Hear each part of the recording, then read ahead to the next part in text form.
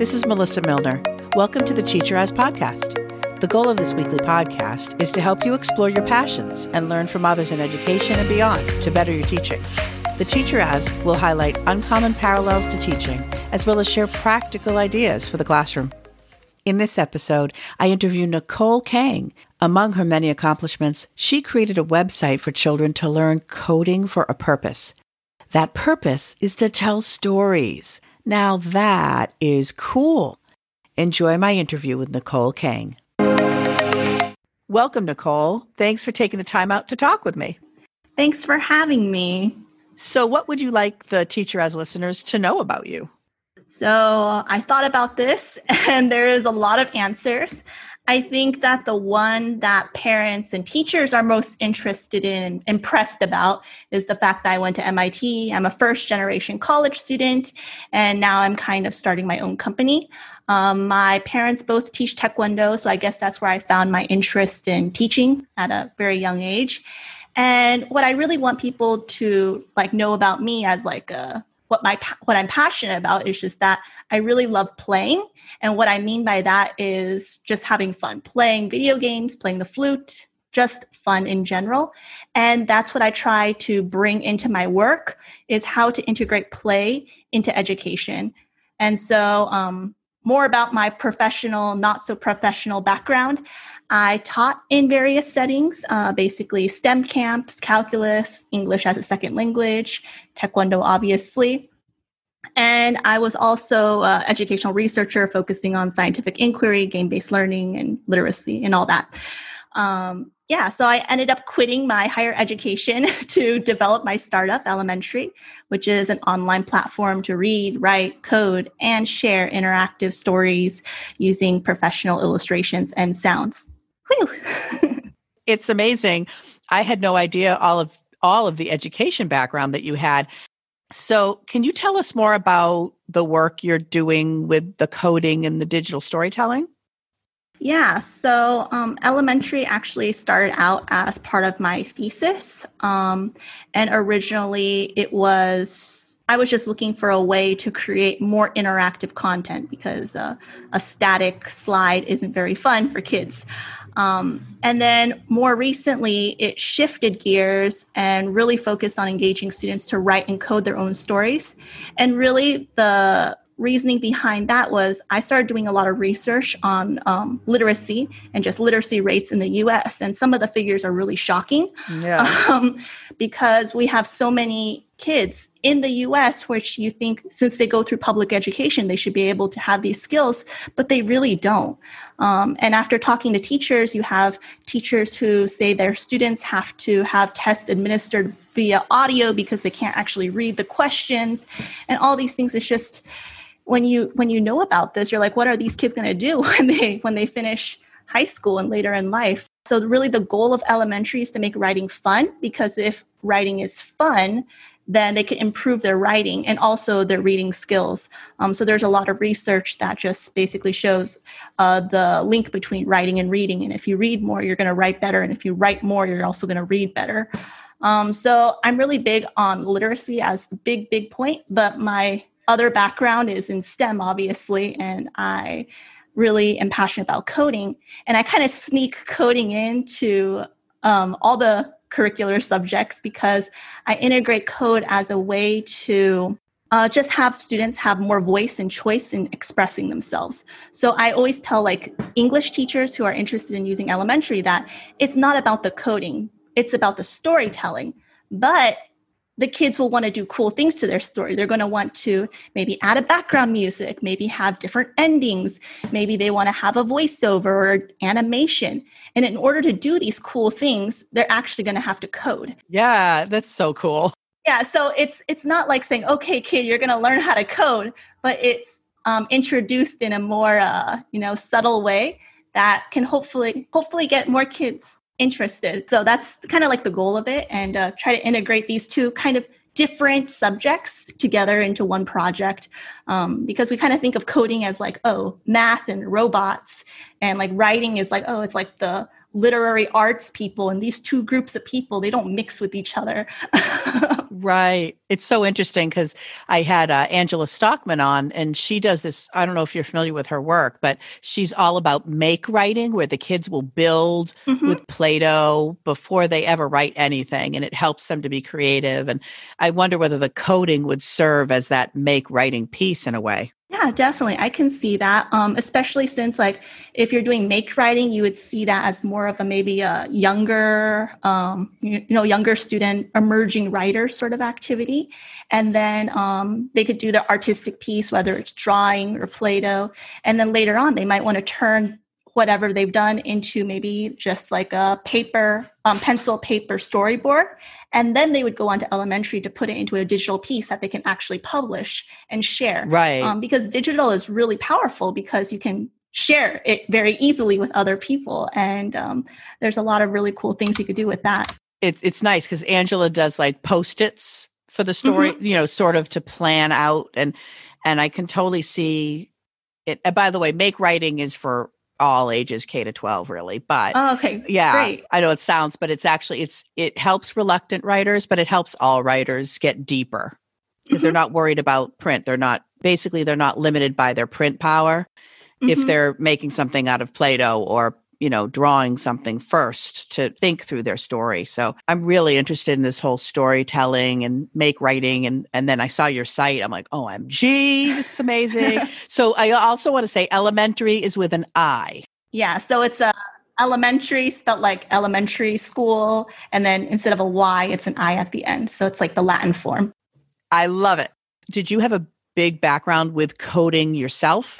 Actually, no. So I was always good at math and science kind of growing up, but I was never really interested in computer science or with robotics because that's usually what, at least when I was growing up, computer science was mostly linked to robotics and robotic applications. And that was not something that interested me too much. I took an introduction computer science course when I was at MIT. But that was because at the beginning stages of when I entered MIT, I wanted to do computational biology. Wow. That obviously changed quite a bit after I took a course in, organic chemistry. I was like, no, this isn't for me. So many people say that, Nicole. So many people that course is the deal breaker. So I was like, oh no. And then I was like, if I wanted to, work for the CDC, I would need to stay in academia for like 10 years before I can get a job. So I was like, maybe not. Wow. So I switched gears quite quickly. And on top of that, while I was at MIT, so you can't actually get a degree in education at MIT. It doesn't exist. So I actually graduated in business management, but all my work was done in education. So I was part of the educational arcade and worked on like MIT X, part of the MOOCs when they were coming out, the massive online courses, and doing stuff with that. So that was kind of what I was doing. And then running STEM camps for elementary age school children every summer and winter in South Korea. So that's kind of what I did. Why is it important for children to learn coding, and what are the benefits? When I say coding, I really mean computational thinking. And basically, this is just a fancy term that means problem solving and conveying the solution in a way that computers can understand. So really, computational thinking is about building solid analytical and logical skills. And this can be applied to any subject area. The reason why computers is really good is because computers are kind of stupid. So when you want to give directions to a computer, you have to be extremely explicit about what process you want. And you need to be able to break down your problem into different mini steps in order to kind of accomplish what you want. So like when you talk to a person, people are much smarter. They can kind of get what you want, but computers don't get that at all. So they'll return like an error message, or they'll say that they'll do something that is completely different from what you want to do.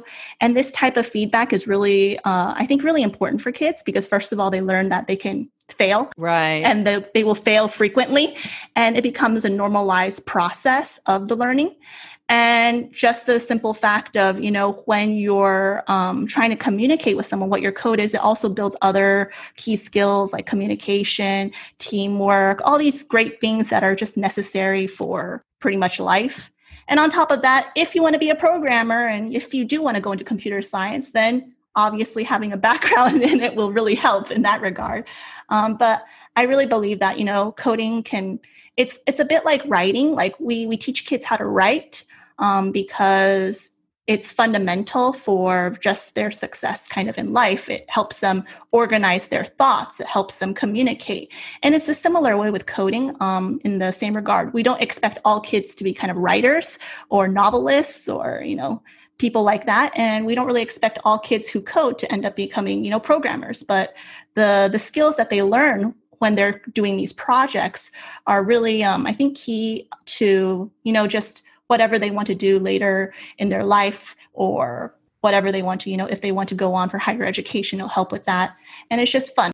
For me, it's like, coding. Yeah, I did that. I went on to one of those cute programs and I made the little Angry Bird move over to and, I had just had to say, go to the left, go to the right, there's a few steps and then he moved. Woohoo! Mm-hmm. And like, it's so much deeper. What you just described is like design thinking and, all those 21st century skills, that computational thinking. That's fascinating. I'm so glad that you are doing this work and that I was able to talk to you about all this, because now I'm like, okay, I have new things to research now. Yeah, I think we have a misconception of coding because when we introduce coding, it's kind of like a math problem, the way that we introduce it. It's like you have to solve the math problem.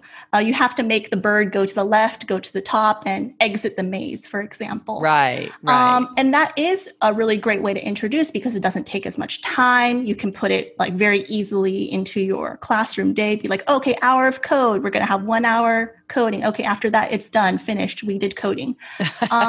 But unfortunately, that's true.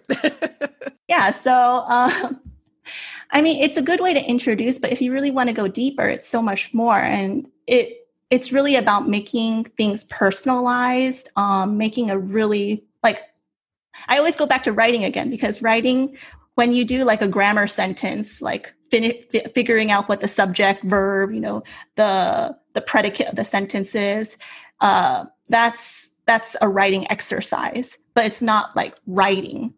When we think of writing nowadays, like when we think of writing, we think, oh, you're going to write a story, or you're going to write an essay, or you're going to write an opinion piece. It's for a purpose. Generally, when we write, it's for a purpose. And I think it's similar to code. When we code something, we kind of want to code for a purpose. And the more we put into it, then the more kind of we will get out of it. What is your proudest moment in your work so far? My proudest moment, of course, like when I was a teacher, is always what teachers are always proud of. It's their students. Whenever they see their students doing well in life, they feel really proud. Now, as a developer / website person per se, what I'm really proud about are like the really small things. So, for example, when I see a kid from who knows where write and code a story for more than 3 hours on a Sunday just because he wanted to or she wanted to for fun, that gets me really excited, because I'm like, wow, this is doing something for someone that I don't even really know. And then another instance was I read in the description. So when you publish a story, you have a title and you have a description that you can add. And in the description of one of the stories, it said, thank you to some other user for inspiring me to write my own story. And I was like, oh my God, that is so cute. Wow, that's so powerful. Yeah. And so when I was a normal face-to-face teacher, I could maybe, I would have maximum 100 students. So I could really only affect those 100 students. Or even when I was, holding webinars with other teachers, I can only really affect those teachers who can then affect those students. But my hope is really like through elementary as a platform and as a community, I can really positively impact and get more kids writing and coding all around the world. So hopefully we get more and more people on board and getting them excited about writing and coding. So that's kind of my thing. That's so awesome. So speaking of, all these projects, what are you zooming in on right now with your work? Zooming in. So for the past, I think, 2 weeks-ish, I don't remember, I was streaming sessions with different teachers on creating lessons to use elementary to write and code in their classrooms. So for example, one of them would be like a 4th grade English teacher. Another one would be like, oh, how do I use it with my kindergartners? Or another one would be like an ESL teacher trying to teach, high school students. Those are some examples. And starting this Monday, aka, August 24th, I will be holding free weekly story coding clubs for kids. So basically, there'll be like weekly events. I'm holding 2 clubs right now. One of them is for grades 3-ish to 5. And the second one is grades 5 and up. And so these are going to be project-based. And so far, we've had, kids register from literally around the world. So I'm really excited because I miss teaching kids. So will you do live teaching as part of that or no? Yeah, so I will be live with them in the classroom, and then we will be recording my lovely face and screen and stuff for people who can't attend because they missed it out. It's going to be free. And basically at the end of my session, I'm just going to say, if you like this, then please consider subscribing and upgrading your subscription because it is free to create on elementary. That's so cool. So a really important question, what's your favorite movie and why? My favorite movie. So I had a tough time with this because I don't actually watch that many movies. What? Yeah, I'm more of a gamer / book person. So like total nerd. But one of my favorite movies in recent times is Silent Voice. It's a Japanese animated movie. I think the original name is Koe no Katachi. And basically it's a teen movie, and it's about a grade school student who is hearing impaired and gets bullied at school. And so she transfers to another school, and then you have like a time skip where her bully is basically trying to find his redemption story. So it was very touching, and I really enjoyed it. And it really made it... it really delved into the topic of bullying in a less, black and white sort of way, but more nuanced and interesting sort of way. Because oftentimes when we think of bullying, it's like, oh, he's bullying her, and so therefore he's a bad guy, and things like that. But it could be a lot more complicated. So this movie kind of goes into this like really complex topic of bullying on top of being a kid that has a disability. So. That sounds amazing. I'll have to check that out. I wonder, hopefully it's streaming on Netflix or something. I can find it. Pretty sure it is. So yeah. Very cool. I love when someone shares a movie that I haven't heard of. I love it. It's great. Yeah, I just know anime movies, so that's pretty much it. That's awesome. So how can people reach you to find out about more about your work? So I am on Twitter at Niko Rars. NIKORAWRS, like a dino. And basically anywhere you message elementary goes directly to me because we are a tiny company. So I deal with everything related to communications, education, and everything related to that side of things. So that would be ELEMENTARI .io. Yeah. So there's a contact form there. You can also request for a webinar there. And at some point, I'll also put the club's information on there as well. Elementary is free for one class of up to 35 students. You have some limited features, but we do want everyone to be able to create stories. I think that's amazing that you're offering that for free. And obviously you can upgrade if you want to, but to be able to just get in there with one class and do something and see if you like it first is pretty pretty amazing. Yeah. You can also just do it as an individual. Teachers have kind of used it to create like escape rooms, for example, or have their kids go on and create stories themselves outside of the school. Oh, yeah. I didn't even think of, it's a way to a teacher to produce content. Interesting. Wow. So thank you so much, Nicole, for taking the time out. I really appreciate it. Awesome. Well, thank you so much for having me. And If you enjoyed this episode and have not done so already, please hit the subscribe button for the Teacher As podcast so you can get future episodes. I would love for you to leave a review and a rating as well if you have time. For my blog, transcripts of this episode, and links to any resources mentioned, visit my website at www.theteacheras.com. You can reach me on Twitter and Instagram at Melissa B. Milner. And I hope you check out the Teacher As Facebook page for episode updates.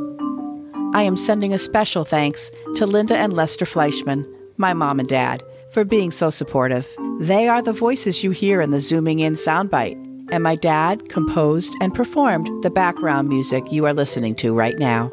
My intro music was Upbeat Party by Scott Holmes. So what are you zooming in on? I would love to hear from you. My hope is that we all share what we are doing in the classroom in order to teach, remind, affirm, and inspire each other. Thanks for listening. And that's a wrap.